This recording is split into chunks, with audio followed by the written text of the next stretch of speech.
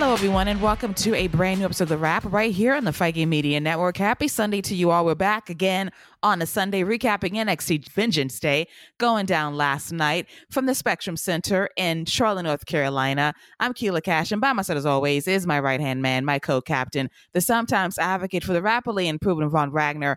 I bring to you, as always, normally he is perky Scott Young, but for some reason, on a PLE after the fact, he is Salty Scott Young.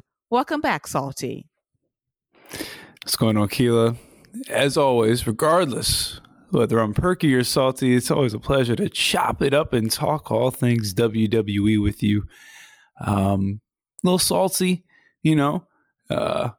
rough L on the basketball tip, good show on the wrestling tip, but not enough to tip me over to the perky scale. But I'm glad to be out on the road. Real happy to be out of the PC. It felt good to be out on a Saturday night away from Florida for a change, to really embrace a new venue, fans that were energetic most of the night, to really kind of show how over NXT can be on the road. But I know where your saltiness lies, Scott. I know that you saw a particular game on the dial last night and you saw your Lakers lose to the New Orleans Pelicans, and now the Lakers are still riding that 13th spot in the Western Conference standings. They're 25-29. They're 5-5 in their last 10. Losing streak probably at 2 right now. My apologies to you at this time. No, we won last game. We should have won this game too. These are the games that you got to win. Like, you play the Pelicans, they're on an 11-game losing streak. I know Brandon Ingram's coming back, and he always plays well against the Lakers, but these are just the games you got to win. LeBron doing what he does. Davis has 30, but it's like, why is Pat Beverly guarding 6'10" guys? Like, why do we act like this dude's 6'8"? He's 6'2", guys. He's 6'2". He did one good game against Kevin Durant in the playoffs. Everybody thinks he can guard a 6'10" dude. This dude's not doing that. I don't know. Darvin Ham's still the worst coach in the league. I think we're doing okay for what we have to work with. You're trying. Hopefully next week you can move up a couple of spots. But I will say this. The rating for this upcoming NXT is going to be garbage. They are going to get destroyed in the ratings because LeBron plays, and there's a good chance he becomes the all-time leading scorer. And I think a lot of people will be watching that game. So I am curious to see how bad the ratings are affected on Tuesday. And who do they play on Tuesday? Is it the Clips? Because I know they play the Bucks on Thursday. Let's see. Let me Battle take a look. LA. Because I know it's somebody pretty decent that they play. They play. Well, actually, I think that NXT would be spared because they play the Thunder on Tuesday. The Thunder at 10 o'clock. Oh, okay. The NXT, yeah, you're right. The NXT will be good. Yeah, NXT will. But I'll tell you who won't. Rampage? Ooh. Not Rampage, sir. That's on a Friday. Oh, I'm tripping. Yeah, that's right. I'm Look at you taking Rampage shots, and you would. I was ready to take some strays too. I'm all upset. I got my mind all discombobulated. Oh, we got beef next Saturday though. Okay. So next Saturday is the Lakers and the Warriors. Oh, we got to make a bet. Oh my gosh. We got to do some type of bet. We'll talk about that off air about what the bet's going to be. Yeah, we got to make some type of wager. We should tell the people to come up with a wager for us. Oh gosh, I'm scared now, especially if I lose. Because I know my punishment. Steph might not be playing. Oh. Crap. Okay. LeBron have broken the record. He could be feeling freed and rejuvenated. He might drop a 50-piece on you. I'm disgusted. Stop it right now. Okay. So that's next Saturday. And we'll probably have like live commentary as the game's happening right here on The Wrap.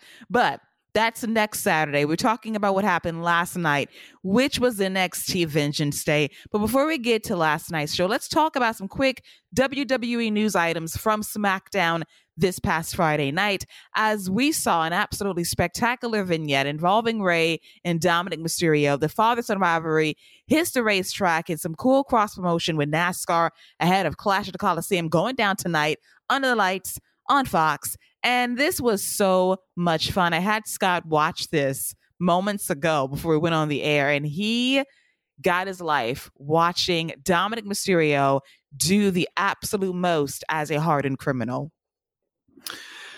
Yeah, this guy definitely embodied and had to have watched Talladega Nights before he decided to do this skip, because apparently he woke up and pissed excellence. And, this guy is out here scissoring the race car drivers. I thought the race car drivers were so over the top. He said, as soon as he walked up in the scene, he's like, "Yo, what's up, Grandpa? What you got your pajamas on?" I'm like, "All right, dude, you already in rare form." And secondly, where did New Day come from? They just randomly showing up to support Rey Mysterio. Why would a great father? Why would two great kings? Two great kings like Kofi Kingston and Xavier Woods, great fathers. Why would they want to filthy their hands with a terrible dad like Rey Mysterio? Do they see what Rey Mysterio did? Do they see this guy? This goon, this thug in Dominic Mysterio? Do they see this? Do they see this? They should be ashamed that they're even hanging out with Rey. First of all, Kofi is a former Father of the Year. So absolutely. He can relate to another father who has struggled to raise his son properly. Him and Rey ain't got nothing in common except they work together. They're former world champions too. They won at WrestleMania. That counts. It does. Future Hall of Famers. Absolutely. At one time, Rey was a good father. Yeah. That was that. Well, at the time, we thought he was a good father when he won that ladder match. Little did we know he was really the heel the whole time. Oh my God. Eddie was right all along. He was. I blame Vicky telling Dominic, "Get out. We don't want you anymore." She started this whole thing. Poor Dom. I'm just saying. And then Dominic loses the race. Dominic loses the race. So this is going to be Rey Mysterio's win over his son, by the way. So this is him one up on his son. Dominic loses. He goes, "Well, if mommy was here, I would have won." Like, you child. If mommy was here. And then we got Finn and Priest. Can we give it up for Finn Balor and Damian Priest? They have committed so much into Dominic, into like just. They make sure that he gets everything they need. Like, they will do whatever they need. They'll be over the top. They'll be serious. They support that man. And I'm here for it. They are really the best over the top hype men for Dominic Mysterio. They ride for this guy really hard, especially Finn, who is egregious because he's a true G in that group, but he lets Dominic have his shine. But let's talk about one thing that stood out the most to me during this segment. Dominic's hair, I have to say, was phenomenal. The mullet is mulleting nicely in honor of the late, great Eddie Guerrero. The hair, I'm not going to lie, was on point.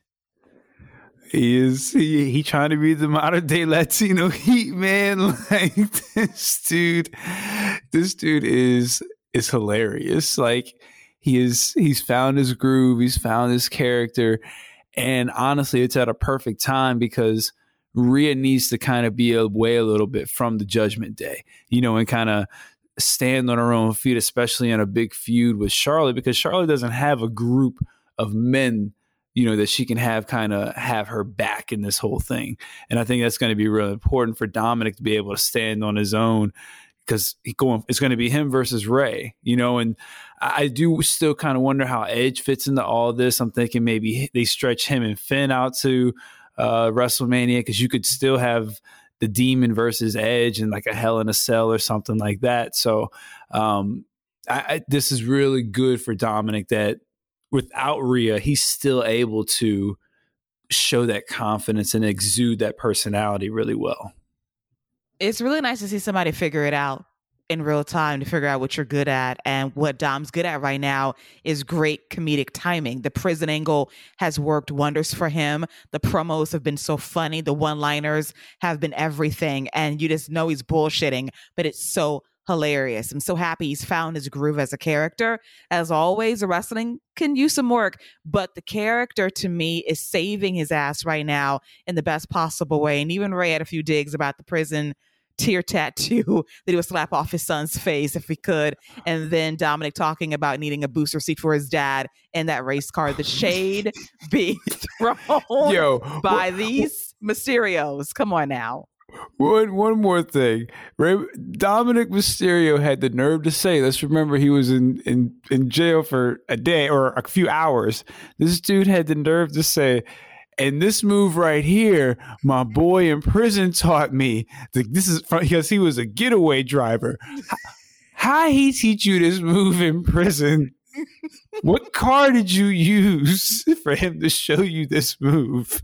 And when did he do it? Like the things this man is saying, and he's so like serious about it. I just can't with him. I can't. He learned those moves for Grand Theft Auto. There's no way he learned that in prison for hours. No way in the world. He said that was his homeboy because he was a getaway driver. Dominic is egregious, and I love him for it.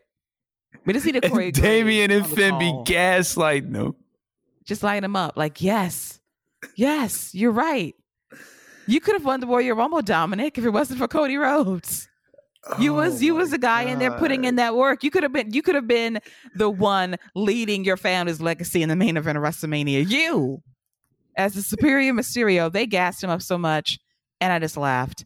I love Judgment Day. We've come a long way because we went through it with them on this show for months, but the level up with Finn and ultimately Dominic has really cemented this group as one of my faves in WWE today.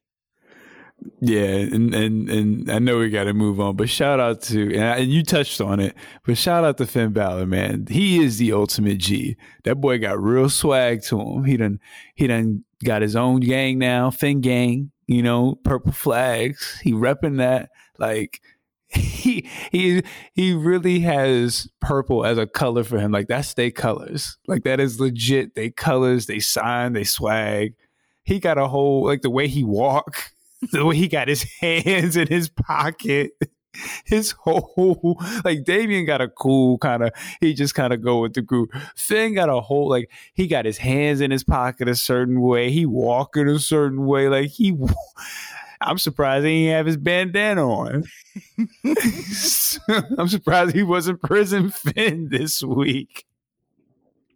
He was really feeling himself. And I just want to clarify for the record that Finn Balor was the original person that would always get cheddar biscuits from me. I can't be mad at that one. I can't not argue with the Finn one. Unlimited supply. Won't touch one ab, but unlimited supply of cheddar biscuits. I'm just saying. I love Finn Balor. But now we got to focus on some bloodline items from Friday as well, because Jey Uso is still MIA after leaving the bloodline last Saturday at the Royal Rumble, and Roman Reigns was backstage asking Jimmy, have you seen Jey? And Jimmy's like, I ain't seen him in a week. I haven't communicated with him, haven't seen him, haven't talked to him. And Roman would not take this as an answer. He wants Jey. He wants him to be found and brought back to the family ahead of WrestleMania season. Even as Solo, what was up, and Solo didn't say anything. And Jimmy shut that down as well, saying, if I ain't talked to him, Solo ain't talked to him, nobody's talked to Jey. So the show ends with Roman Reigns coming down to the ring alongside Paul Heyman as Solo and Jimmy look for Jey Uso. And Roman talks about Sami Zayn using the bloodline for his benefit, dating back to Survivor Series, calling out Sami's greed, wanting the spotlight, wanting the power, wanting to be given something, being a taker. And as Roman is eating up these boos and somewhat what chants from the crowd, Sami comes through in his hoodie. He attacks Roman Reigns from behind, and he proceeds to whoop his ass. These fans in South Carolina are going crazy for Sami. The pop is absolutely insane. And at one point, Roman Reigns does get his licks back in, asks Paul to give him a steel chair, but in doing so, Sami Zayn spears Roman Reigns.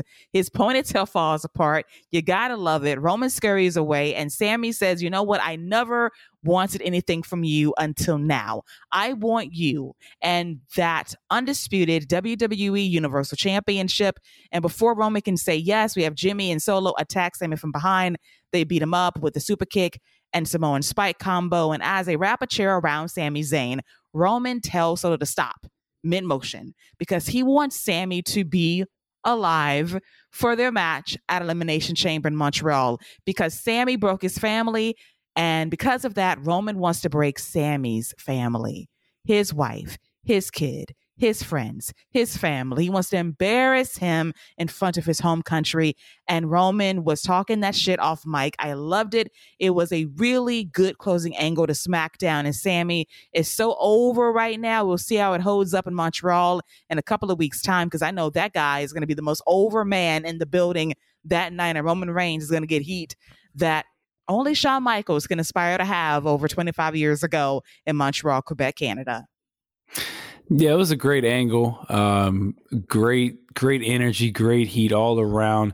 The babyface just had the crowd with him the entire time. And I like the fact that the babyface got the advantage, but then the heel got the advantage too. You know, got his licks in, but then when the babyface was able to come back on top, then the numbers overcame him. I thought it was very telling that you saw Jimmy and Solo working together, working as a unit, working as a team. And I wonder if that's, you know, something that we're going to see more of, because, you know, with this bloodline angle, and it's something that we've touched on this show and other people have talked about too, but there is a real potential here to get two real top-level main event guys out of this. And Sami Zayn, Kevin Owens is already a top-level main event guy. He's established. He is where he is. Sami Zayn and Jey Uso can be established as a top-level singles guy. Jimmy and Solo can be a solid unit for right now, you know, especially if you want to keep that as a thing. But you have an opportunity here with Jey Uso to really do something different, to really do something. Main event Jey Uso is a real thing. I will stand on that hill, and I truly believe that. So I think where we go with it is very telling of what we're going to see. But I'd love for them to take a shot on Jey and just let him be a singles, let him run as a singles guy. I mean, hell, have him versus Jimmy on, you know, WrestleMania.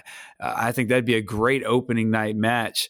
You could have them have Wrestle Night 1, or, you know, because even though and then you could, I don't know how you would do it, but I think that's a match potential. But I just think there is something with Jey Uso that they need to take advantage of, because you don't get opportunities like this every so often. So I'm still of the component Jey Uso as a singles guy is something there.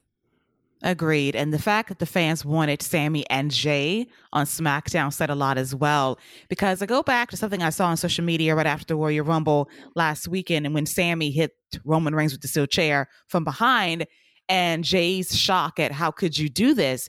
But someone noted that Sami Zayn had the balls to do something that Jey has wanted to do for over 2 years, and that is defy his cousin. He tried to do that a few months ago, saying, I don't give a damn what the tribal chief has to say. And that woke up Roman and kind of Jey too. And maybe that's a sign of things to come for Jey to realize that if Sami Zayn can take a stand against tribal chief, so can I, and we're blood. And he can finally be his own man, stand on his own 2 feet.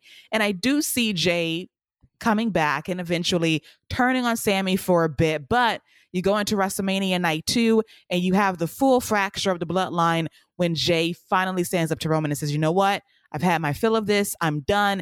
And that's how you pivot Jey to being a main event star and a babyface at the exact same time, and maybe mend that Sami Jey bridge along the way as well. It won't happen immediately, but it's a way to get there, whatever happens between now and Elimination Chamber. Man, I'd even go a step further, and and it's such a hard spot, because you legit have 3 guys right now who you could go with to beat Roman Reigns, and you have a believable story where you could play it out, and the fans can not only be with it, they will jump on board. I truly believe, we have the Cody one. I think that's the safe bet, the surest thing. It seemed like it's going to happen. Sami Zayn, that's, the people's champion who the people are behind.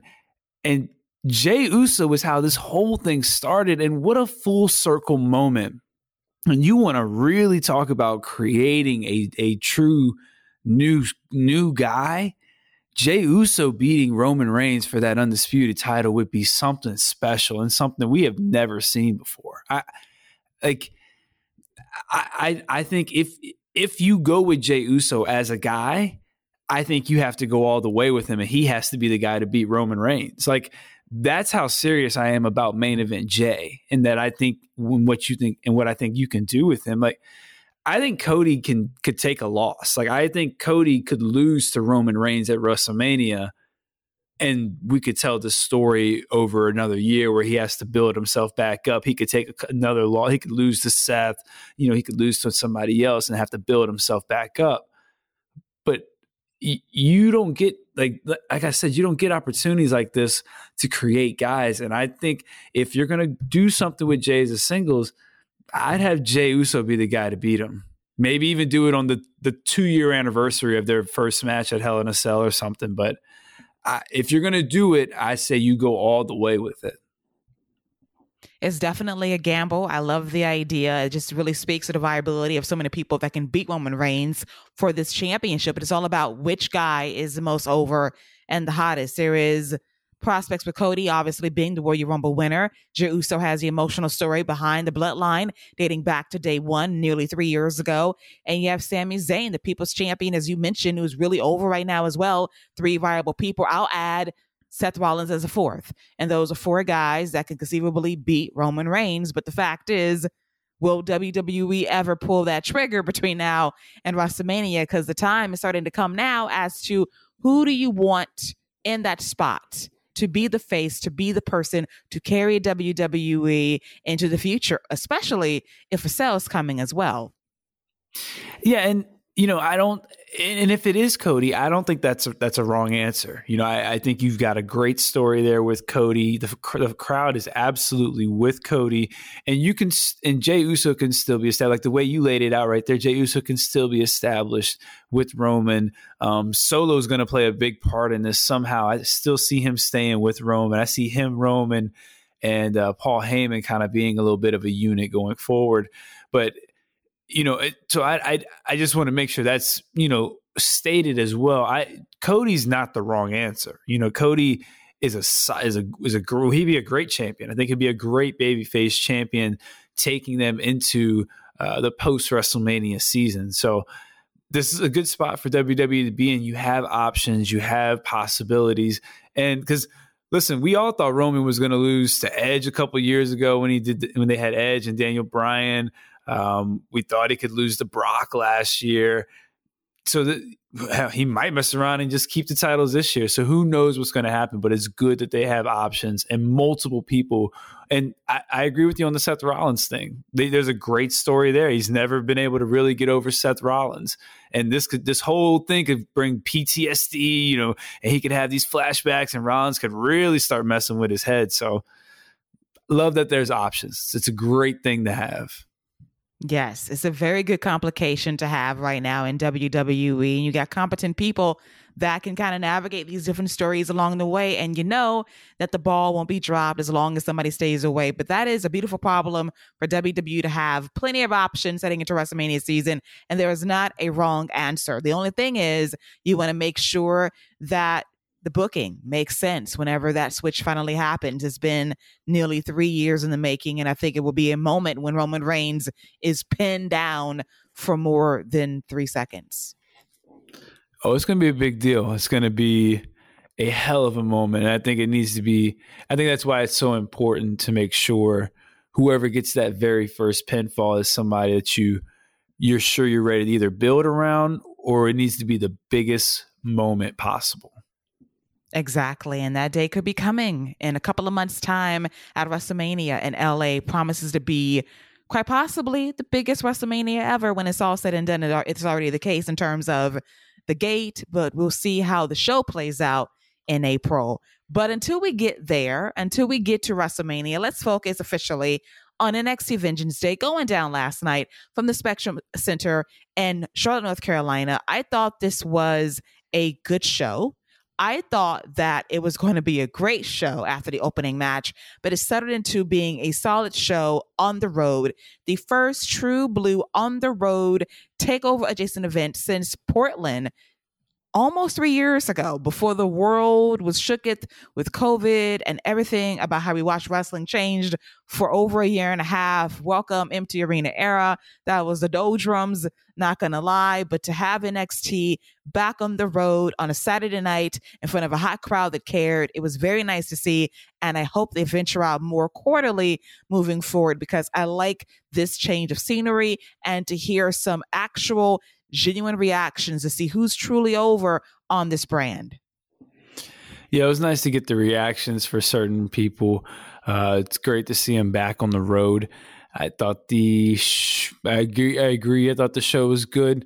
It was just okay for me, dog. Couple really good moments, good matches, one really good match. And I even have some thoughts on that one too. I don't know. Maybe I'm just grumpy. Maybe the old grumpy dad in me is coming out, and I picked a bad day to watch NXT, but it was just okay for me, dog. Randy Jackson has entered the chat from 20 years ago from American Idol. It was all right for me, dog. It was all right. A little pitchy for me. A little pitchy. He did used to hit that. He'll shake it. Little pitchy for me, dog. I'm like, bro, all right, dude. What does it even mean? Pitchy. Right. What, a little pitchy. What? I'd have been like, what part? Tell me what note was pitchy and how you want me to fix it, dog?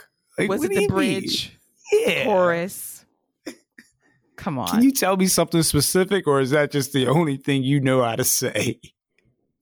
It's the only thing I know how to say. Pitchy, dog. It was pitchy. It was a little bit all over the place. The runs were running in a way that didn't make sense for me, dog. But you know what? Props. You tried. It's Randy Jackson. But also, Scott is also giving us a new nickname. Grumpy. Scott Young is here. Welcome. Yeah, I'm keeping that. I'm definitely keeping, and I will be using that next time. I cannot wait. So we have grumpy, pissed off, perky, and salty all merging together on this show. We love to see it. Building my Wyatt 6. And dare I say, your Wyatt 6 is better than the actual Wyatt 6 you've been seeing on TV. Listen, I don't know how much of a compliment that is, but, I'll take it. I say it with love because I don't fuck with Wyatt anymore. I've given up on him officially after the Royal Rumble. I'm done. I apologized on the air for hyping this man up, and I feel foolish. I too can take my lumps and say I'm sorry. He is your Lacey Evans. Dear God Almighty, and that is a hell of a hill to be on. But here we are. Get me off this damn mountain. But let's focus back on NXT Vengeance Day as I try to clear my head from all those negative thoughts surrounding Lacey Evans and Bray Wyatt and Uncle Howdy and them as we celebrate the best match from last night's show. Before I do that, though, shout out to Charlotte Flair and the very unique introduction to Vengeance Day. I guess someone watched the Super Bowl with The Rock introducing the starting lineup for the AFC and NFC teams, and they said, Charlotte Flair, can you do that for us as well? I like the presentation of using quite possibly your greatest NXT alumni to come through to hype up the show in Charlotte, North Carolina. Flair Country show love to the upstarts of NXT who's going to make a name for themselves in the main roster someday. So they might one day be like Charlotte Flair, prolific champion and WrestleMania main eventer. I love the intro. I thought it was very creative and kind of thoughtful in a lot of ways. No, I think that's a great call, and I 100% agree with you. It was cool, it was different, and I think that's what's important for NXT, and what they always need to strive to be in the land of WWE is different. You know, match concepts, stuff like this. This was great. I thought I loved everything about this. I thought Charlotte was great. I thought she was a real natural in this role of just introducing, hyping everybody up. She had a bit of a swag to her. It was like, yeah, like you could kind of see where you were like, yeah. And if she, you know, she could tell she was a top tier athlete herself. Like everything about this just really worked. Loved it. I'm glad you pointed that out, because little things like this help shows feel different and special. Yes, definitely. Now, I will call out NXT for lying on Tuesday, saying this was the biggest NXT event ever. NXT Brooklyn Takeover #1. Would like to have several words with you. Now, if you're talking about this version of NXT, sure. But if you're talking about the totality of NXT's history, from the competition series to Full Sail to where we are now, don't lie to me. I've seen 36 takeovers. All right. And at least 30 of them were classics, but I digress. At least. Just saying. Don't lie to me. Somehow this is the biggest event of all time. But I will say they sold every ticket for this show. 5,000 in the house. Very healthy number for NXT these days.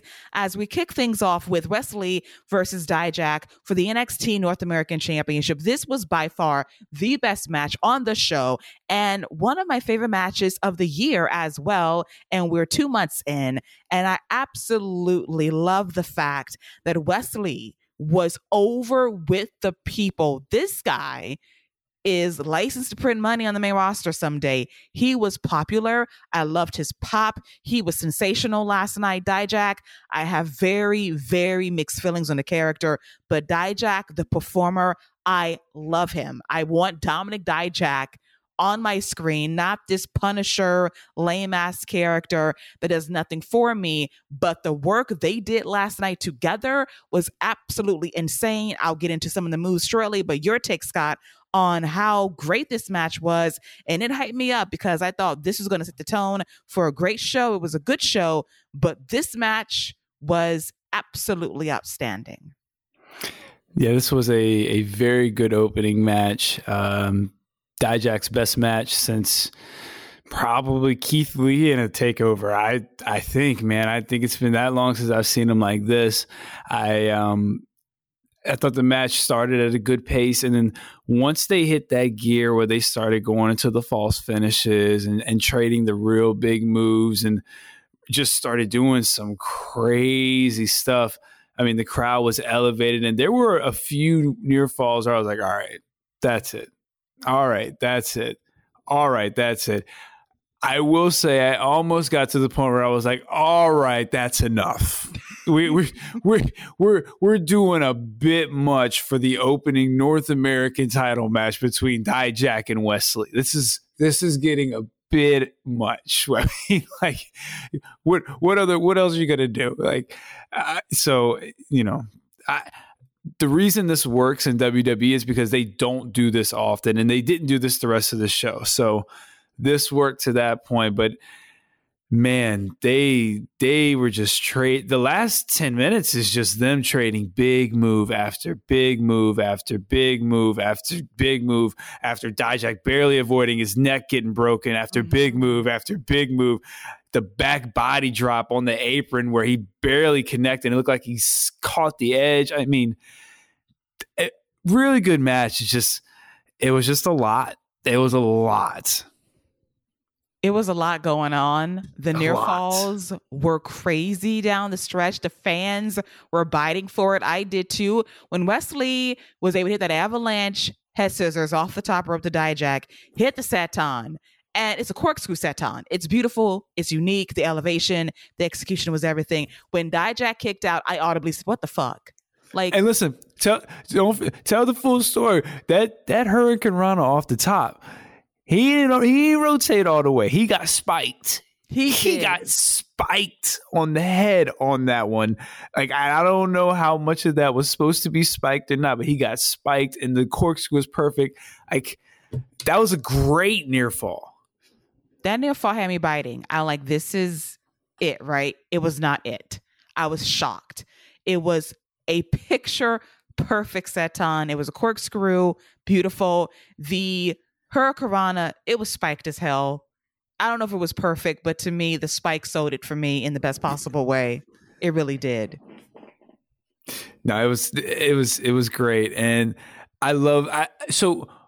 One little thing I did enjoy about this, part of the story that they told was Wesley never was able to hit that backflip kick, until the very end of the match, and Dijak had a counter for it every time, and I do appreciate the fact that was the one move that Dijak wanted to avoid at all costs. He was able to avoid that, and that's why he was able to kick out, and that was the one move that finished them off. So I did like that story that they were telling.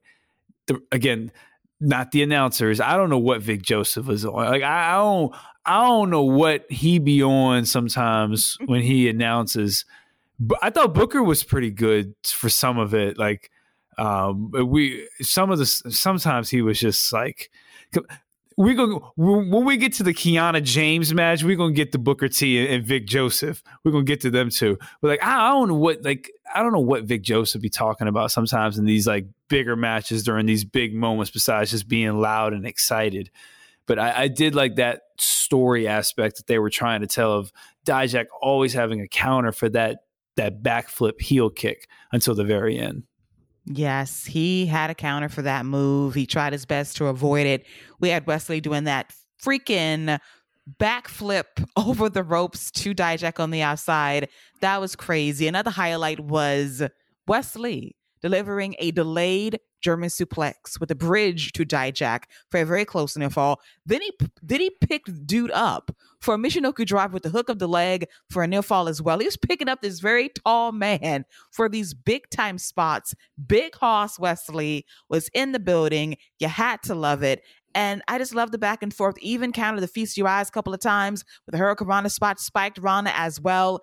Wesley was putting in that work, but Dijak, he was doing that as well with a big boot, hit the choke slam. Wesley kicks out, locks in a modified chicken wing submission. And this is the moment where Wesley was fighting for survival. He was fading fast, but he grabbed the referee's hand saying, I'm not going to sleep. Grab the ropes to break the hold. And the action just kept getting better and better. And then Wesley goes for a dive on the outside. Dijak catches him, slams him against the barricade. Then I'm thinking to myself, are we getting the Keith Lee spot from Portland when he sat in the chair and Dijak did the flip dive? So we had Wesley in this chair, the office chair, I should say, and he has a broom to trap Wesley in said chair. And he's going for something absolutely insane, most likely a moonsault. And then we have distractions from Tony D'Angelo and Stacks for reasons I don't fully understand. And that soured me on the match. And this interference was so unnecessary. So Dijak lands a moonsault on Tony D and Stacks. Wesley recovers and he's able to land the flipping kick, the Pele, on Dijak to retain the championship. A great finish, but I hated the distraction aspect of it because it did not need it for this match. But let's not bury the lead story. We cut back to Dijak. His middle finger is dislocated. And it's disgusting. And then dude went on social media and tweeted that disgusting dislocated finger to say, I did that. And you did, sir, but fix that shit because it was disgusting. Yeah, I thought outside of this turning into an episode of The Sopranos at the very end, I thought the match was really good. I'm gonna give it a solid 4 tiers. And maybe, and I know some people are probably like, "Oh my gosh, that only got 4 tiers out of you? Are you serious?" That's not my, that match was a lot for me. They did a lot of stuff. Like I don't know.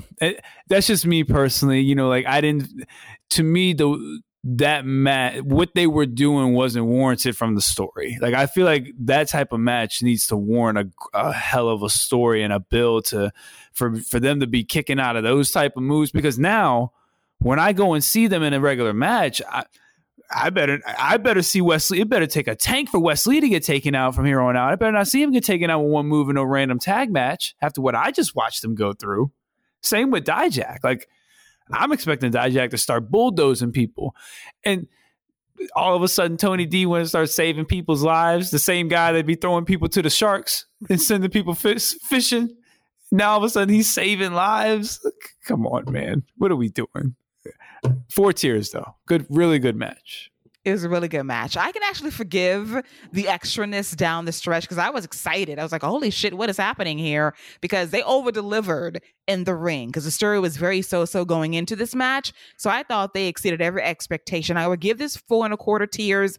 I would have pushed it to 4.5 until the interference at the end kind of drove the score down for me a little bit. But the chemistry between Dijak and Wesley was on point. And I love the fact that Wesley was so over. I was like, damn. So when we leave Florida, this guy is basically next man up if you get him to the main roster. And I thought about all the possibilities. Give me Wesley and Ricochet. Give me Wesley and Logan Paul. Give me Wesley and Seth Rollins. Give me Wesley versus anybody that can match him in terms of hops and technical skill, because it would simply be amazing to watch.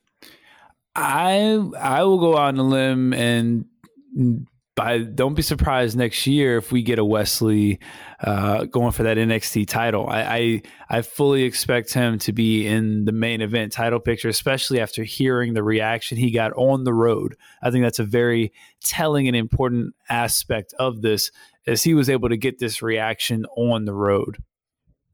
He passed the test. The flying colors, gotta love it. So that's a clear sign for NXT to also take this show on the road more often to really gauge how the fans feel about certain people. And Wesley was definitely over with this crowd last night. Set the tone beautifully for NXT Vengeance Day. But to me, the show kind of peaked in terms of excitement there as we move on to Katana Chance and Kaden Carter versus Kiana James and Fallon Henley for the NXT Women's Tag Team Championships. And I thought this match was solid. It's kind of tricky because Fallon Henley is viewed as a babyface. Kiana James is definitely a heel. And you got the faces in Chance and Carter defending their titles, longest reigning NXT Women's Tag Team Champs ever, after a lot of instability for a couple of years. But I thought this match was really good, and I am ready for Carter and Chance to get called up to the main roster. They're really smooth as a tag team. Nothing they do miss. Everything is clean. And I thought they were really good in this match last night. And I will give credit to Fallon Henley. I thought this was her best match ever. Kiana James was solid, but I really thought that Fallon Henley came into her own last night during this matchup as well. So I want to start off by saying Casey and JoJo. I think I've turned the page on Casey and JoJo. I thought they looked really good in this match. I think they've improved tremendously. I think the PC has done wonders for those two, especially. And, I make a lot of jokes at their expense, but those are two women who have genuinely worked their tails off and have really earned everything and really earned the right to kind of be that standard bearer right now in the tag division. I really enjoyed this match, probably way more than I should have, but I was going into this match just expecting it to just be real basics, sloppy, your basic NXT tag match. And I was really pleasantly surprised. And I think it's because I was just really taken back by how good and how much they've improved, man. I'm fully on board with Casey and JoJo. And you're right about Fallon Henley and Kiana James. They're a nice makeshift team. I like the fact that she cheats behind Fallon's back, and that was how they got the win, and she doesn't know it. But Casey and JoJo deserve all the flowers. I'm a fan. I'm fully on board with them. Look at you being converted on this here show. I am so proud of you that you finally saw the light on Casey and JoJo. They are truly, to me, the best women's tag team in all of WWE. You know what? I don't really have an argument for that right now. Gigi and JC are a really good team, but I don't think their tag team wrestling is as solid or refined as these two. Like, they had one little stretch where they hit like 4 or 5 moves really well in a row. And specifically, Casey, is it Casey what's her name? Katana Chance. Katana, that's right. They changed the name. Zoro, yeah. That's right. Katana Chance. She's the one who's really improved the most, I think. Like when she was hitting a couple of those moves, like there's one spot in particular where Kiana James got on top of Kaden Carter's shoulders, or maybe it was Fallon Henley, but one of those two got on top of Kaden Carter's shoulders on the top rope while Kaden's on the top rope. And you could hear the crowd kind of building with anticipation as Katana stands on the top rope. And in the past, she would have just did her move and kept moving, but now as a veteran, she takes a minute, looks at the crowd, lets them kind of build with it, makes a nice face, lets the moment build. Those are the little things I'm talking about with the improvement. And you could just see that they get it. Like there's a real, they understand the moment, how to take advantage of the moment. And it was really at that moment where I was like, yeah, I'm a fan, because that's something they wouldn't have done even 3-4 months ago. So hats off to them, flowers to them. I'm a fan. I'm on board. Yeah, that was a really great spot. So it was basically Fallon Henley on Kaden Carter's shoulders, and Katana Chance gets ready for that spot. She plays to the crowd and lands an Avalanche Rana, and it was insane. Another highlight was Kaden Carter launching Katana Chance with the crossbody on the outside to Kiana James and Fallon Henley as well. But the highlight for me actually was Kiana James going for the moonsault, and Kaden Carter avoids it, and then she lands a cutter on the floor, knocks out Kiana James. We have Brooks Jensen check in on his woman, and she's knocked out for this match. And it's Fallon Henley alone against Carter and Chance, and they're going for these top rope 450 combo for the win. Enter Kiana James, who knocks I don't want to say Casey's name, Katana, off the apron, and that leads to Fallon Henley rolling up Kaden Carter for the win. And thanks to Kiana James holding the foot of Kaden Carter, they become the new NXT Women's Tag Team Champions. I did not expect a title switch last night, but I dug something surprising happening. It was a nice win for them. First major championships for both ladies, a nice victory. Will Fallon Henley embrace the dark side of the force, knowing that cheating can be prosperous sometimes? We shall see as Kiana James continues to try to deflower Brooks Jensen.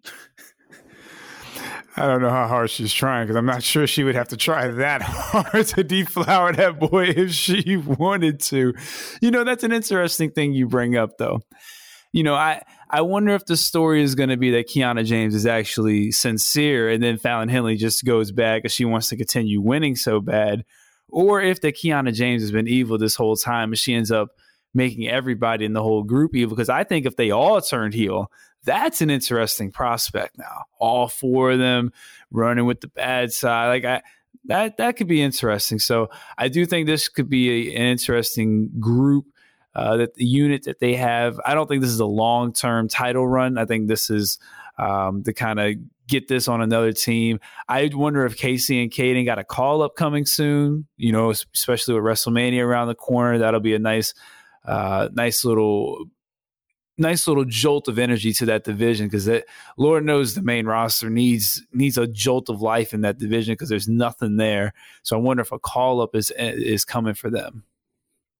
I hope so, because they can give so much energy to a very lifeless division right now. Damage Control has the titles, but the tag teams are non-existent. And if the idea for WrestleMania is going to be Damage Control versus Ronda Rousey and Shayna Baszler, y'all can keep that. I'm just saying. So if that's the rumored thing, and I think there's another way you can do that, because Becky Lynch brought up a point a couple weeks ago, and I know this is supposed to be about NXT, but Becky Lynch brought up a point a couple weeks ago about how Damage Control is always is winning the matches, and she was stirring the pot. What if when Becky Lynch beats Bayley in the steel cage match coming up, Damage Control turns on her, Becky Lynch makes the save, very much in the way that Bianca and Becky kind of became baby faces. You could do that with Becky and Bayley. They beat Damage Control for the titles. I'd much rather see Becky and Bayley versus Ronda and Shayna for those tag titles. Because now it's like, okay, now we guys, because what else are you going to do with Becky Lynch at WrestleMania? What else are you going to do with Bayley at WrestleMania? I think that's got to be kind of where you go with that, or you unify the tag titles. That's the only two options you could have for the tag titles or for Becky and Bayley. Like, I just don't know what else you do with them at WrestleMania. Yeah, that is a concern for me too. Like, Becky Lynch is one of your biggest stars and she's not going to have a high profile match at WrestleMania. I would love to see her and Bayley team up against Ronda Rousey and Shayna Baszler. It looks better on paper. It'll be more fun and competitive. It'll mean a bit more for the crowd as well. So I hope that is the end game, because I cannot imagine Becky not being a part of WrestleMania in a very meaningful way, because former main eventer, had a great match against Bianca Belair last year, and she has nothing this year. Definite choices. So hopefully they have an idea in mind after this steel cage match is over come Monday night. They better. I mean, like, you have, like, Bayley can go down to NXT and do like, there's stuff Bayley can do. But like, Becky Lynch isn't somebody you can just throw a random match on. Like, she needs to have a significant role, and it should not be against Bianca Belair again. Like, we don't need to run that back. So I just don't know what else she could do. That is a good point. And we'll see how WWE plays it. This is a very unique situation for them to be in right now. And Becky Lynch is definitely somebody I would want front and center at WrestleMania, even if it's not going to be for the Raw Women's Championship. That's why it's so important to build up a lot of people in the Raw Women's division as a just in case. If you want to have a grudge match at WrestleMania, build up people accordingly to give people a reason to care when a championship is not on the line. And that is one of the consequences of not doing that enough, when we're wondering to ourselves what Becky Lynch is going to do at WrestleMania. Be a part of a makeshift tag team to get that Ronda match. We'll see. But it's just weird that this is where we are right now, workshopping Becky Lynch to a match at WrestleMania. Yeah, right. Like, with right after the Rumble, you know, without a clear path, with Ronda Rousey just out there in the wind, and you know, I don't know. Maybe they have a plan. Hopefully, they probably don't. It's probably like Nia Jax, and it's like real. Like, I mean, but that's probably what it is though. Like, they're probably like, oh, we could always just put her with Nia Jax. You know what I mean? Like, and that's a problem.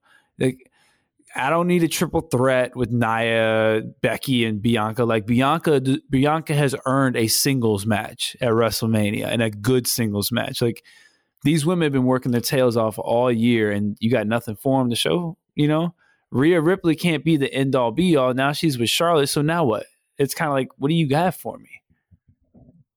You've got to build people up when the championship is not involved. It's mandatory. And they're learning that lesson the hard way. And I really hope that your scenario of Nia Jax and Becky Lynch will not happen. I hope not either. God. Again, that's just me thinking, like, what else is there for her? What else is there for Becky Lynch to do? I know. And that's sad. A former WrestleMania main eventer with nothing to do at the biggest show of the year. I hope that changes. And we did not mean to go off onto a main roster tangent, but it was necessary because we got questions regarding Becky Lynch's booking, and hopefully it gets resolved very soon heading into the biggest show of the year. But congratulations to the new NXT Women's Tag Team Champions, Kiana James and Fallon Henley, and may they pour and enjoy several glasses of Korbel wine, not wine, but champagne. I saw the label. It was Korbel. And cheddar biscuits. And cheddar biscuits. For who exactly, sir? Fallon and Kiana. Okay. They could absolutely both get cheddar biscuits. And you know what? I ain't ashamed to say they got some gold around their waist, so I'm definitely more intrigued. I ain't ashamed to say that, Keela. First of all, accusations. False accusations, and you still find a way to slander me on this show regarding my alleged championship bias. How dare you?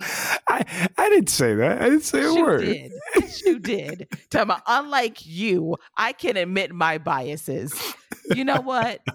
Ladies and gentlemen, Scott is off the show. I am handling the rest of the review. I'm kidding, but he tried it on every level. Be careful. I might get Booyaka for real, so you might be doing this show by yourself. You better be careful making jokes like that.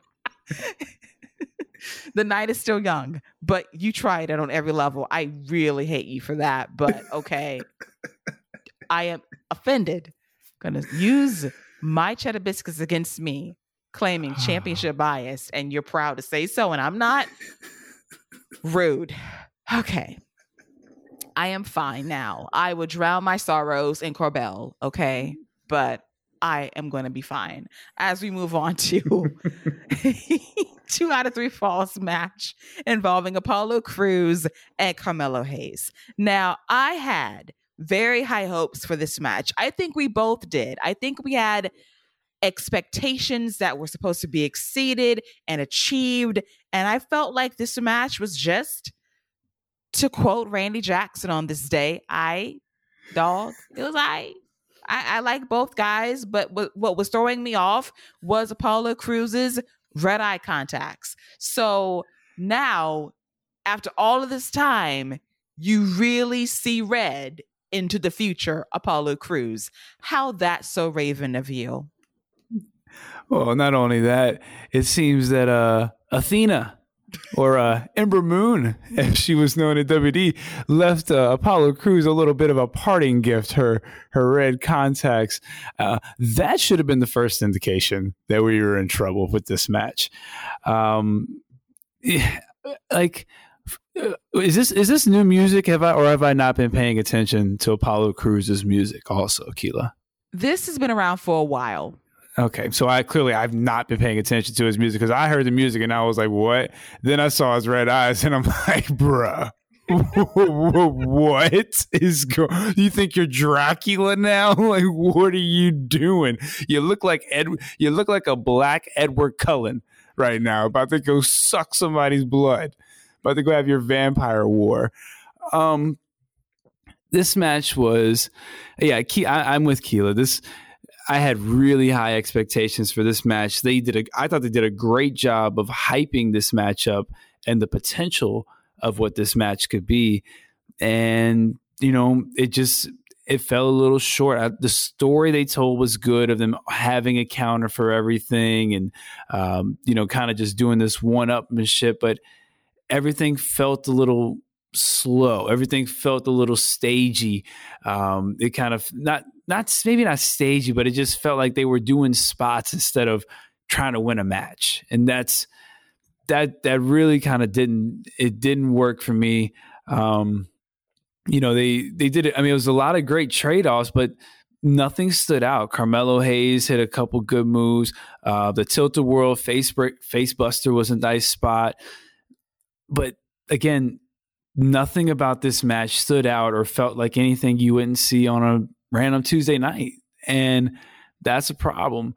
Apollo Crews tapped out to a crossface. I didn't expect to see that. Now that was a little bit shocking. We got a sweep 2-0, which was nice to see. I do appreciate a nice change of pace there. But again, it was just a match. Three tears for me, man. Three and a quarter tears for me. And honestly, I give Kiana James the tag title match 3 1/4 tears as well. That's all I got for the Apollo match. I will also give the women's tag team title match 3 1/4 tears. Really enjoyed it. This match, I'm gonna go 2 3/4 tears. Wow. Okay. I'm not mad at that. I was really disappointed in this match. And I go back to what you said earlier about the pacing. You have 2 athletic guys that can work at a very high level. They're quick, they're fast, they're agile as hell. Why not play to those strengths? It took forever for that first fall to take place. I was looking at my watch. I'm like, this is taking a long time. And the fans, you would want them to be into this, but they're not, because the pacing is so slow, it's so stagnant. And both guys did better on their match on NXT maybe a month ago. It was more exciting. It was quicker. The creativity was there. This fell flat for me. And I have to shout out Trick Williams because he was a real MVP. This guy was on his hands and he's praying on that chair for Carmelo during key spots. I was more enthralled with Trick and his shenanigans than what was happening in the ring. And I love the counters. They were cute, but nothing stood out to me. And I kind of go back to what happened at Deadline between Apollo Crews and Bron Breakker. You have two athletic guys that have hops for days and you're not playing to their strengths.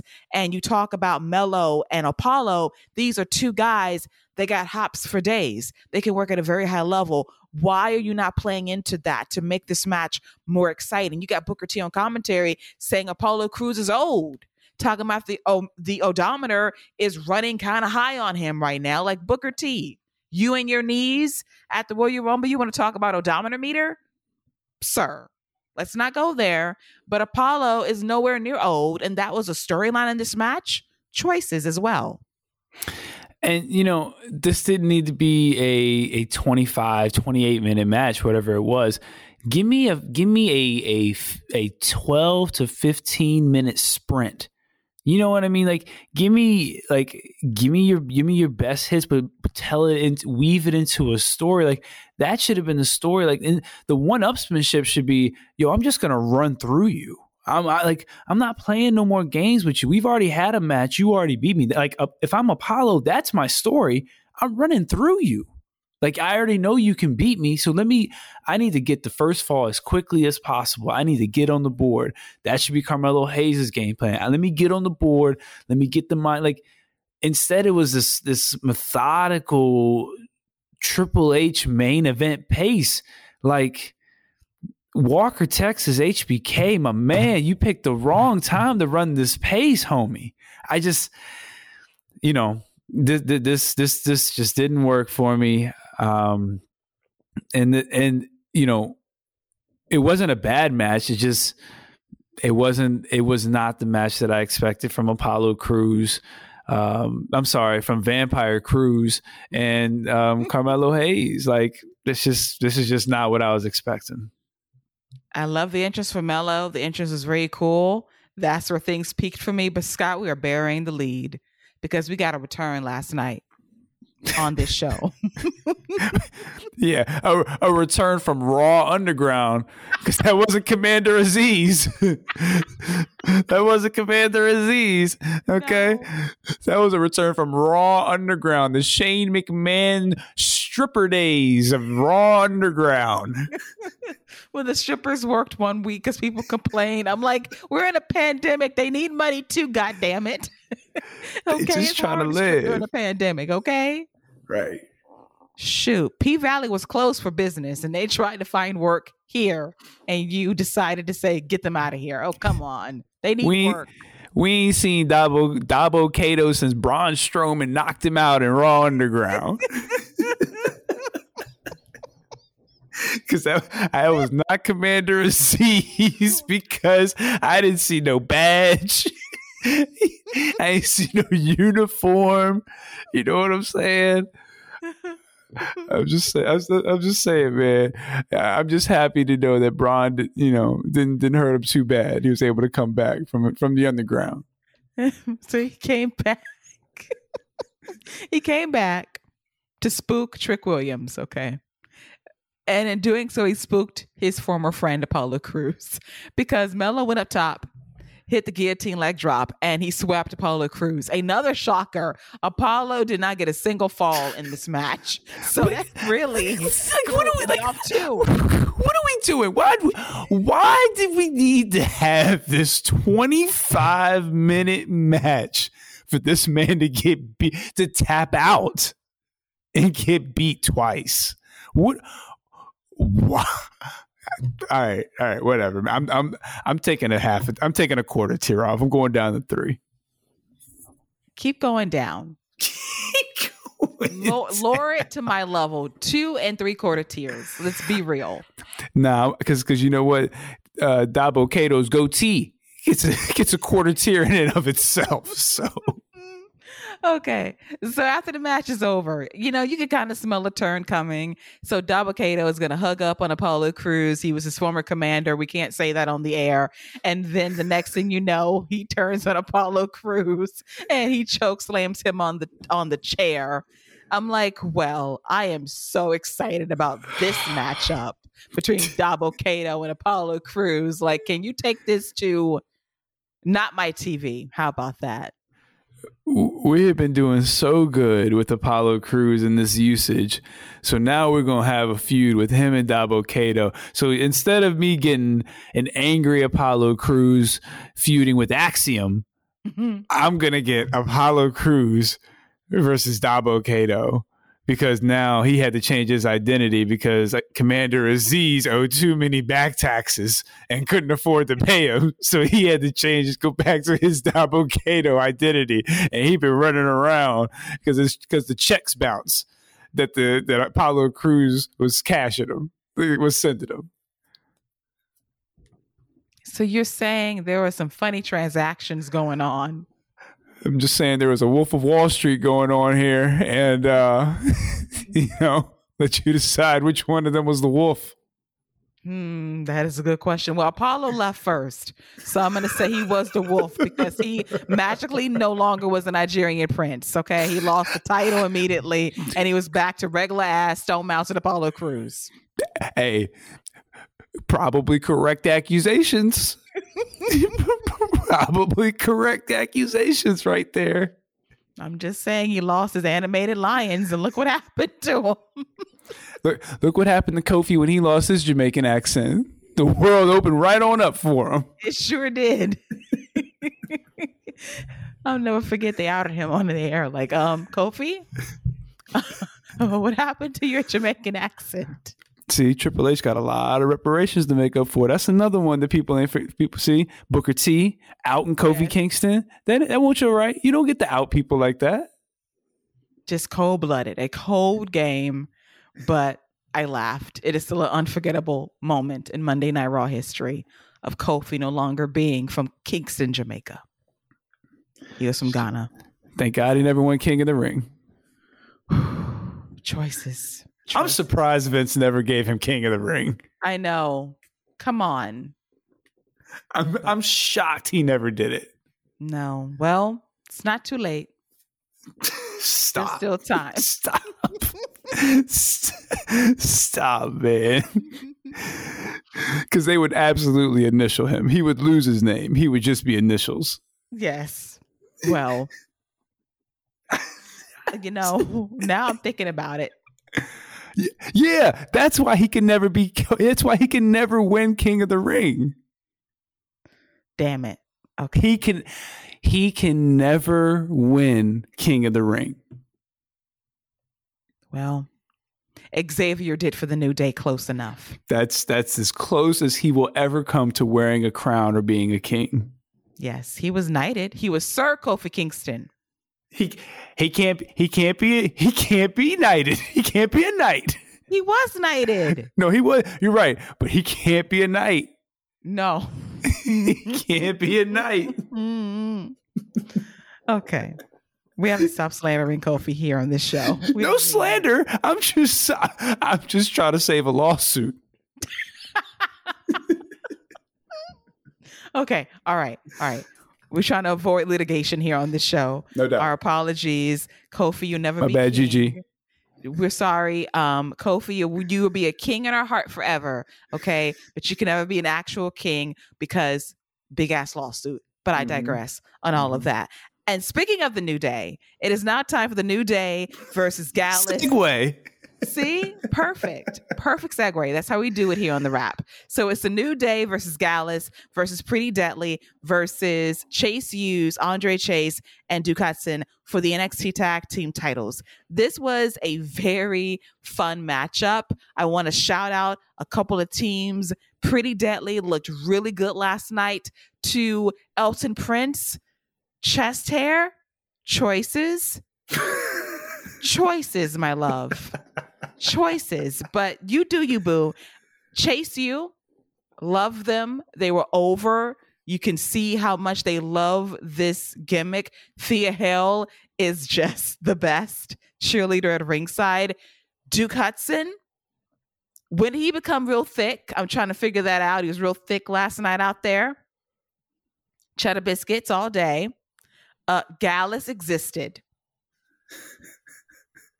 And the New Day was great.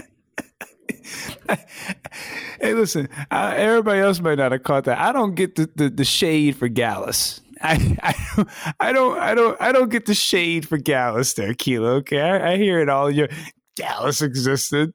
I get it. It's like, God dang, what'd they do? Why do you do them like that? So yeah, this was a fun match. Thea Hale. Let me start there.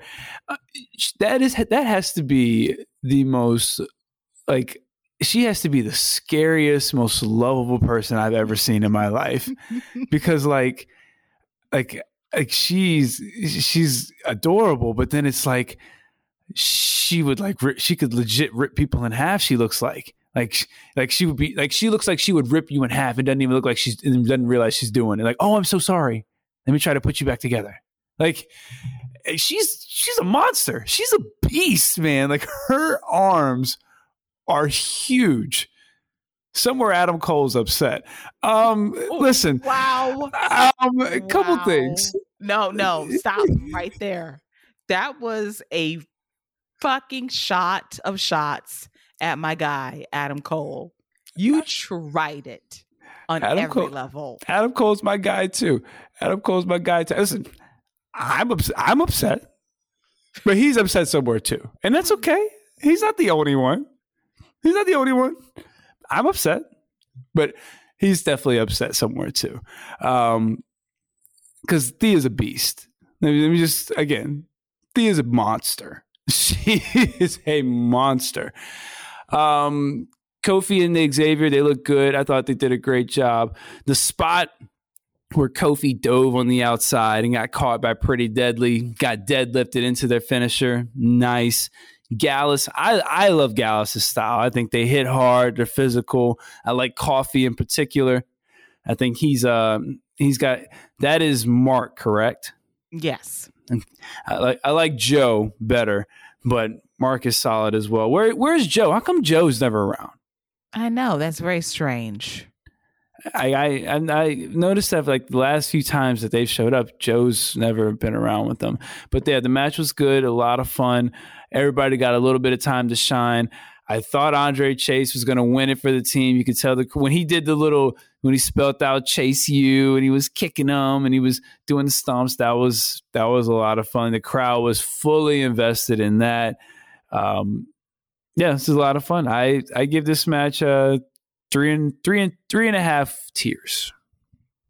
I would give it the same, 3.5 tiers. Really good match. Duke Hudson made a great babyface comeback as well, but it was put through a table by Gallus, and from there it was Andre Chase fighting back, actually kicked out of Gallus's finisher, which shocked me. I thought he had a hope spot there, but ultimately the New Day succumbed to the numbers game. Kofi was wiped out with spilled milk on the outside of Pretty Deadly that left Xavier Woods all alone to be taken out by Gallus as they become the new NXT Tag Team Champions. They're not my favorite tag team. They're not my cup of tea. And to me, I think that I would have had the Schism in that spot. I think that Jagger Reed and Rip Fowler, I hate their names. I despise their names. But I think they would have been the more comparable tag team in this match. But for what it was still very good. It was a way to wake up the crowd after what we saw with Apollo Crews and Carmelo Hayes, which is very surprising considering their talent level. But this match was very good, and I thought it was probably the second best match on last night's show. I think I like the women's tag match a little bit more, man. I really like that match, and I don't know why, but I thought Casey and JoJo just looked great tonight. I like Gallus as the champions. I think they'll be a nice bully heel dominant kind of champions. And I wonder, I'd like to see Joe go after Wesley in that North American title. I think that'll be a nice feud for them. I hope this isn't the end of Chase U's journey for the tag titles, because I think that'd be a nice WrestleMania moment for the NXT crowd with if Chase U is able to win those titles during the WrestleMania weekend. Like I can see the WrestleMania weekend card kind of forming if they wanted to do it like that. Chase U versus Gallows. The NXT title, we'll get to that later, but it does kind of seem like stuff is starting to shape up. Yes, and it should be a very fun time heading into Stand and Deliver. I'm pulling for Chase U2 to remain together as a tag team. I don't want Duke Hudson to be the bad guy, the mole in the school causing trouble. I think there is viability with him and Andre Chase being a tag team that can go after those titles heading into April's show.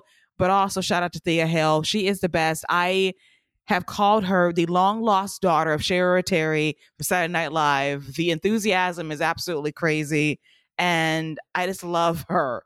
It's very difficult to be that broad, but not be over the top. She is the appropriate level of ham, and I love her for that. She's great. She's absolutely great. If she's ever able to wrestle at the level of intensity that she has, should be unstoppable. Like, she's got a great look. The crowd gets behind her fire.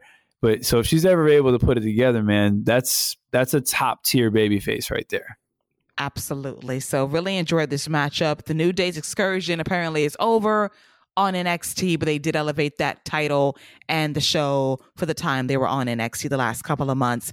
As we move on to our semi-main event involving Roxanne Perez, the NXT Women's Champion versus Gigi Dolan and Jessie Jane from Toxic Attraction. And I thought this was a very good triple threat match for the NXT Women's Championship. The story going to this match was Toxic Attraction being a united front against Roxanne Perez, vowing to work together, vowing not to turn against each other. We knew that was a crock of shit because when there's a title on the line, it is going to be every person for themselves. And last night was no exception, as the cracks showed greatly for Toxic Attraction, with Jessie Jane accidentally wiping out Gigi with the dive on the outside. And then Gigi pulls Jessie in the line of fire for a Roxanne dive. And from there, this match deteriorated with Gigi and Jessie trading shots back and forth. Yeah, the match was fine. For me in this match, I thought Roxanne just stood out head and shoulders above everyone. And she's starting to do that with just about everybody she steps in the ring with in NXT. And, we talked earlier in the show about, things Bayley and Becky Lynch could do. This is something I'd love for Bayley to come down and do. Like, if she has nothing to do, I'd love for her to come down and work with the Roxanne during WrestleMania weekend. And no, I don't mean on the NXT show. I mean for Roxanne versus Bayley to happen on the WrestleMania card. Like, you got 2 nights. Let's showcase these women that you have, especially somebody like Roxanne, who you build upon. Like, you make her a foundational block, because she stood out head and shoulders above the women that she's in the ring with. And it's not just tonight. It's been like that for a while.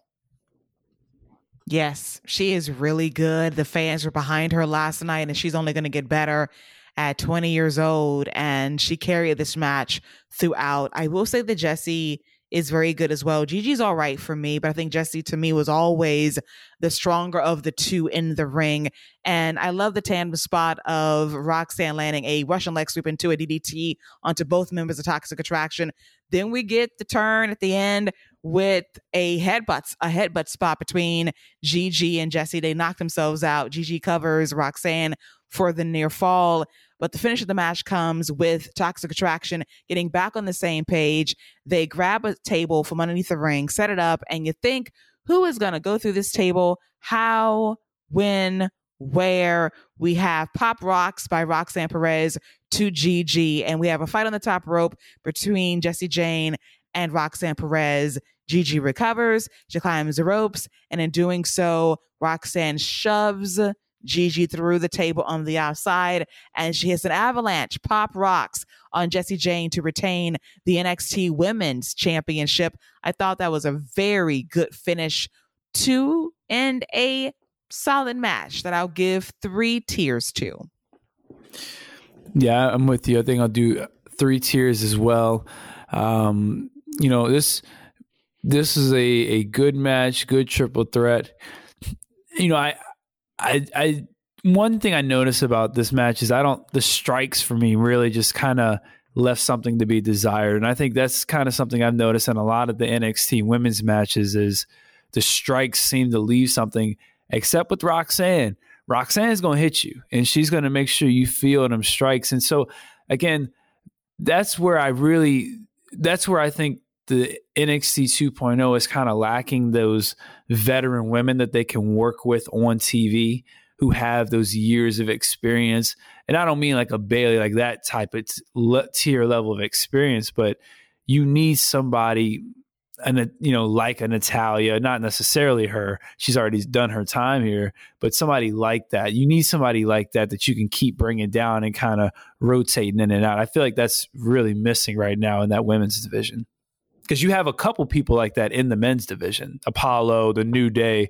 Where is that for the women's division? That is a very good question. We need some levity on that end as well, like a seasoned vet that can hold things together when need be. Somebody can pop in, elevate besides Roxanne Perez, who's doing a lot right now, but she's a very good champion. She held her own last night. She is over with the people, which is great to see, but we need some more anchors and a division that needs it right now. The potential there for future stars is very nice, but you do need some more seasoned people at the top to really give Roxanne a run for her money at the end of the day.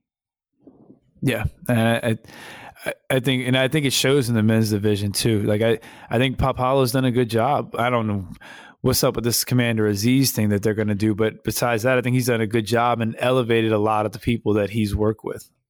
Agreed, despite the booking last night, which was definitely a choice right that we've talked about, and it was something to behold. Him and his red contacts, but I'm going to let that go. The blood moon must have been out, Keela. The blood moon must have been out.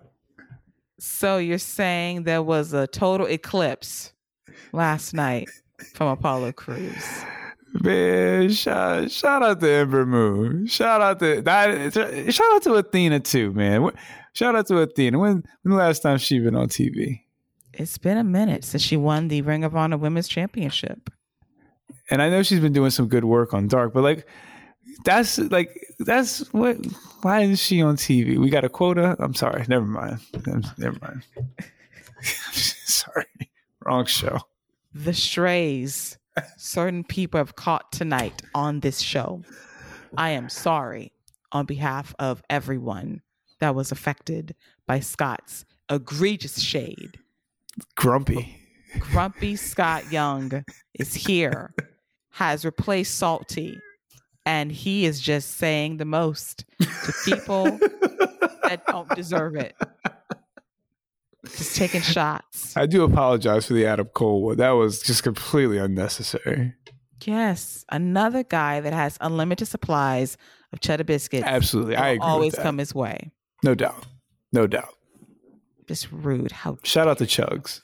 Yes. Shout out to Chugs. We love you, Chugs, despite Scott's egregious shade on this air talking about your arm game. Rude on this air. Completely disrespectful. Yes. Shame on you, Scott. Shame on you. That's why Ray is going to booyaka your ass before this is done. Man, pop Rey Mysterio. I hope he get beat up. Oh my God. See? So when Scott drops off the air and into the ether, now you know why. Because he said that his whole chest, bump Rey Mysterio. Worst father of the year. And what? Got me fired up. I'm not worried about Rey Mysterio. I'll call Dominic. Now what Dom gonna do? Should be. Oh, my bad. You're right. I'll call Prison Dom. My bad. Because Dominic Mysterio wouldn't do nothing but Prison Dom. You already jail know. Dom. You already know. County jail has seen some things. But this conversation, no lie, was more entertaining than the main event. Did I say that? I did. See, I can be shaded too. Because it was Braun Breaker versus Grayson Waller for the NXT Championship inside of a steel cage. You can only win this match via pinfall or submission. I love Braun Breaker. I truly do. But I have not seen a great NXT Championship match from him since Worlds Collide, when it was British Strong Style carrying him to one of his best matches ever. And I really enjoy his work, but the time is ticking. The time is calling for him to get called up. But thankfully, at the very end of the show, we got a big sign as to where we're going, heading into Stand and Deliver in April. But this match for me did very little in terms of making me want to see Bron Breakker stay on this show past WrestleMania, Scott. Yeah, I wasn't too impressed with this match. I didn't have high hopes for this match. It's not like they went out of their way to really sell this match or sell that Grayson had really had a chance at winning. So there wasn't much intrigue to it. I think this match was all about getting the big shot of Braun on top of the cage. There was a couple good spots in it. Like the Frankensteiner is always really impressive from Bron Breakker. I mean, he can do some really impressive things. For me, this match was really just a slow, plodding match. Outside of the couple of big power spots, Braun really needs a guy who can create that movement and, really kind of hold the match down. And I don't know if Grayson's that guy. Like, I've never been blown away by Grayson Waller in the ring. I think he's good. I think he's really good, but I've never been blown away by him. So this was a tall task. At this point with Bron Breakker, I think what you're going to have to do is, again, I think I said something about this a month ago. These 12-minute matches, this isn't going to cut it. He's going to have to start doing the 15 minutes, being able to do those matches. And if you're not, then you need to start giving me the Goldberg, Brock Lesnar WrestleMania specials, those 4-minute sprints where they are just tossing each other around and hoss battling each other. Like, give me 5 solid minutes of Brutus and Bron Breakker. Like, that's how you need to be utilizing this guy right now. Show me him tossing hosses, because me watching him run through run through Grayson Waller doesn't really do a lot for me right now. I just saw him have a really good match with Von Wagner. I just saw him have great matches. Or for me, they were great matches with JD McDonough. You mentioned the Tyler Bate match. Like, I've already seen him have great matches with guys Grayson Waller's size. So me watching him bull rush him, it doesn't do a lot. It doesn't do a lot for me. I'm at the point where I either need to see him start tossing hosses, or he's got to start really showing me something in ring. Like, this Carmelo Hayes thing, this could be a dangerous problem, because I like Carmelo Hayes. These are two guys who I wasn't really, really impressed with their matches tonight. And now they're going to face off. That's the big match everybody's been talking about. But what's the match quality? Carmelo Hayes is a guy who really hasn't had a bad match. Does that streak in, or does Braun elevate his game? What type of match do they have? Does Braun go a little bit heel? Because there's no question Melo will be cheered. There's no doubt about that. He will be cheered. So there's a lot of question marks I have about how they go about this Braun Melo feud, what they do with Braun going forward, how they showcase him, because you need to be very specific about how you showcase this man. And I think Hoss Tossin is the only thing you got left that you can do that has any intrigue. Agreed. You made a lot of very good points during your argument regarding this matchup, because we have been on this show for over a year. We've praised Bron Breakker a lot, but I feel like a ceiling has been hit with him as champion, and I will give him flowers against JD McDonough and not Tyler Bate, Ilya Dragunov at Halloween Havoc. I forgot about Dragunov. That was a fantastic match. And once again, two British strong style guys giving Braun his best match on NXT. He feeds off of British strong style. You can tell when his work is elevated. In this situation here, I think when you have him in a championship match against homegrown talent, it does feel a bit stagnant. It feels very rehearsed and practiced. I will say I did like his match against Von Wagner. That was in-house as well. But I feel like the last few title defenses have been a bit of a miss for me. And Grayson Waller, he's fine, but he's not on Braun's level. But I think back to the fact that we have a guy that comes in sporadically by the name of Logan Paul. And I cannot believe I'm about to say this on a live microphone. He excites me way more than Braun Breaker right now. And I hope that changes via Stand and Deliver, because as you mentioned as well, Carmelo Hayes had an off night, and that's very rare for him. Braun Breaker, to me, the last couple of title defenses have fallen a bit flat for me, but here's their chance. In LA, it will be mid-morning when the match takes place, but this is their opportunity to say, when we rebooted NXT nearly 2 years ago, they told us we're next up. Here's our moment to shine bright. If this is Braun Breaker's goodbye, it needs to be a good one. And Melo has got to be the next guy up and show us why that's the case. We've seen him against the likes of Ricochet. We know what he can do on a very high level. It was some misses last night, and I cannot wait to see the promos, the delivery, the performances. But I'm here watching another guy that has had a handful of matches, and Logan Paul kind of, dare I say, eclipse Braun Breaker right now in the Who's Got Next conversation, if Logan Paul ever wanted to be a professional wrestler full time.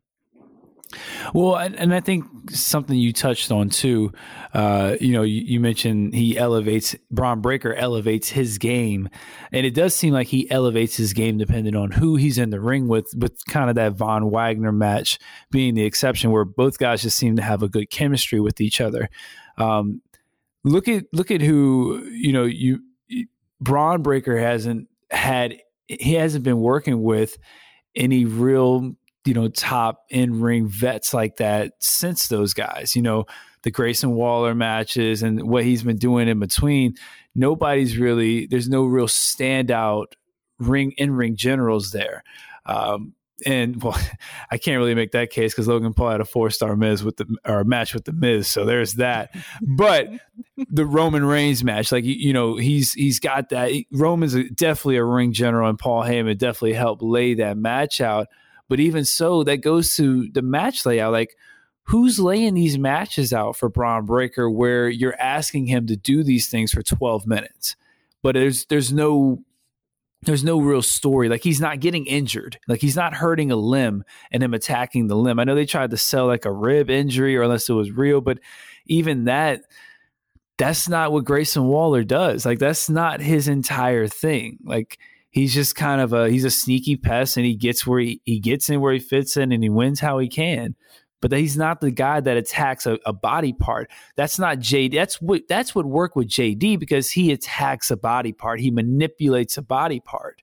So if Braun has an injury, or he hits a ring post, okay, now we got something to work with. You can do that with an Axiom. Axiom has built that up into his arsenal where he attacks a body part. Like, you have wrestlers that do that, but that's not what the character Grayson Waller does. I don't know. There just seems to be a disconnect from the characters that they're portraying and then the stories that they try to tell in the ring. And that's a problem. And that's not helping Braun, and that's not helping him grow. This is where I talk about having that constant influx of talent. Like the New Day, Apollo's been there for a while. I know Dolph Ziggler may not have been the best thing, but it was a nice fresh face at least to have for a little bit. What are they going to do for him and Melo for the next 2 months? What could they possibly have in mind to keep us intrigued with Braun Breaker the next 2 months? Unless you're going to turn him heel, which I don't think would be a bad idea, because Melo is going to be cheered.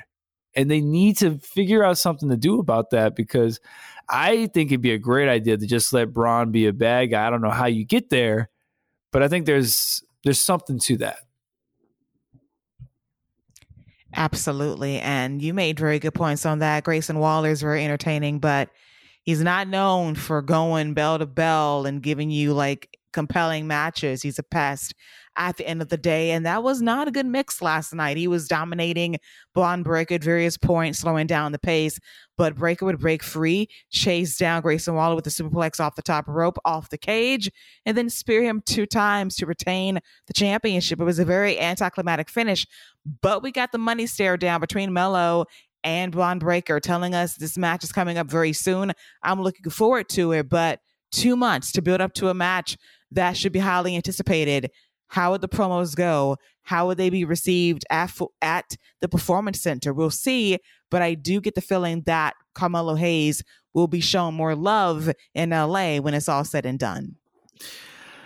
The other reason I think you got to turn Bron heel is Melo's going to eat that man on the mic, or at least I think so. And don't even get me started with Trick Williams. Like, and that's kind of been Bron's whole thing. And I think that's kind of been run to the ground is, yeah, people are talking circles around me. Then I get in the ring and I just spear you in half and just toss you around. It's cool, but like, we need something different. We need a different side of you. We need a different edge. We've seen you pissed off. Give me the super arrogant Bron Breakker that's run through everybody, but then, and then you could have Carmelo kind of be like, yo, I am him. I'm that guy. But Bron's like, well, I'm the only one here with gold. So how are you that guy? So that let me get a little bit of a cocky Bron. Let me get some edge to him. I just need to see a little bit. Now, if we get some great character growth, I'll take that. That is still part of the game. I just need to see something evolve with this Bron Breakker character, because I didn't even get that on the character side of stuff, where Grayson is really, really shines with his opponents and really brings the best out of them. I didn't get that with Bron with this either. So maybe that side will come out more with this Melo feud. But like we both have mentioned, what you got in mind for 2 months? 2.5 tiers from me. I will agree with you. 2.5 tiers for the steel cage match for the NXT Championship involving Bron Breakker and Grayson Waller. And I will give Walker HBK credit for this. You could only win via pinfall or submission. No escape the cage. That was refreshing me. That rule apply to future steel cage matches in WWE moving forward. But yeah, this is a very average main event to wrap up a solid NXT Vengeance Day. A lot of highs and lows. Some matches disappointed us. I thought the highlight was obviously Wesley versus Dijak for the North American Championship. And I do like the fact we were on the road last night. The crowd was hot for most of the show. It felt different. And I hope this is the start of NXT hitting the road quarterly for their shows. We know we got a show in LA very early in the morning for the West Coast, 1:00 p.m. Eastern for us on the East Coast. And then I know that around June, there will be another show known as In Your House, preferably on the road out of Florida. And that should be the start of some fun times for this current iteration of NXT. Yeah, I am excited for them to go on the road more. I hope this is something they do. I'd love for them to do like a TV show once a month on the road. I think that would be cool. But, one step at a time, baby steps. Overall for this show, I'm going to go 6 tiers. I don't think anything was really bad, but I thought there were a couple disappointing matches. And again, really, really impressed. And I thought the MVPs for the night, they didn't have the best match, but really impressed with Casey and JoJo. I thought they really stood out in a good way. Definitely. I will give this show also 6 tiers out of 10. It peaked with the opening match. Everything else is just fine, but I do want this show to be on the road more often to really get a true reaction as to how over this brand is. 5,000 people showed up last night at the Spectrum Center in North Carolina. I like that. Charlotte was popping. I appreciated that. And I want more. I want NXT to fully embrace the road life when need be, especially for TV, to get a different vibe outside of Florida, which is always nice to see. But this is very encouraging for the development of brand to really get back on their feet on the road for the first time in 3 years. As we put a wrap on this week's episode of The Wrap right here on the Fight Game Media Network, I want to thank my co-captain, Salty, Grumpy, Perky, Pissed Off, Scott Young, providing shade and analysis on all things WWE. Thank you, Keela. It's always a pleasure to chop it up and talk all things WWE. I want to apologize for anyone who caught any strays, except for the ones that were sent to Rey Mysterio. Those were not strays. Those were deliberate. Those were aimed, and those were scoped shots. This show will be off the air before Rey knocks us off the air, because Scott likes to live dangerously on this show. And I do love him for that, as Rey truly is the worst father of the year 2 years running. But at least he won the race on Friday night against his son, as he vows to slap that tear tattoo off of Dominic's face. What a jerk. What a jerk. What an awful father. His son just came out of a traumatic experience in prison, and all he wants to do is drive go-karts with his father. And his dad got to make it this ultra competitive thing. What a jerk. Stop it right now. This Dominic defense has gone too far now. The Dom sympathy is taking this to another level I don't want to see on the show again. Booyaka! You tried it. And with that, Scott's off the air. He's gone now. But in all seriousness, we'll be back next Monday morning, recapping the week that was in WWE as we count down the days until Elimination Chamber going down live in Montreal, Quebec, Canada. The headline match will be Roman Reigns versus Sami Zayn for the undisputed WWE Universal Championship. That will be a moment in Montreal, to say the least. But until then, we'll dive into the week that was for Raw, SmackDown, and NXT next week right here on the Fight Game Media Network. For myself and for Salty Scott Young, that's a wrap on all things WWE and NXT Vengeance Day. Take care. Bye-bye.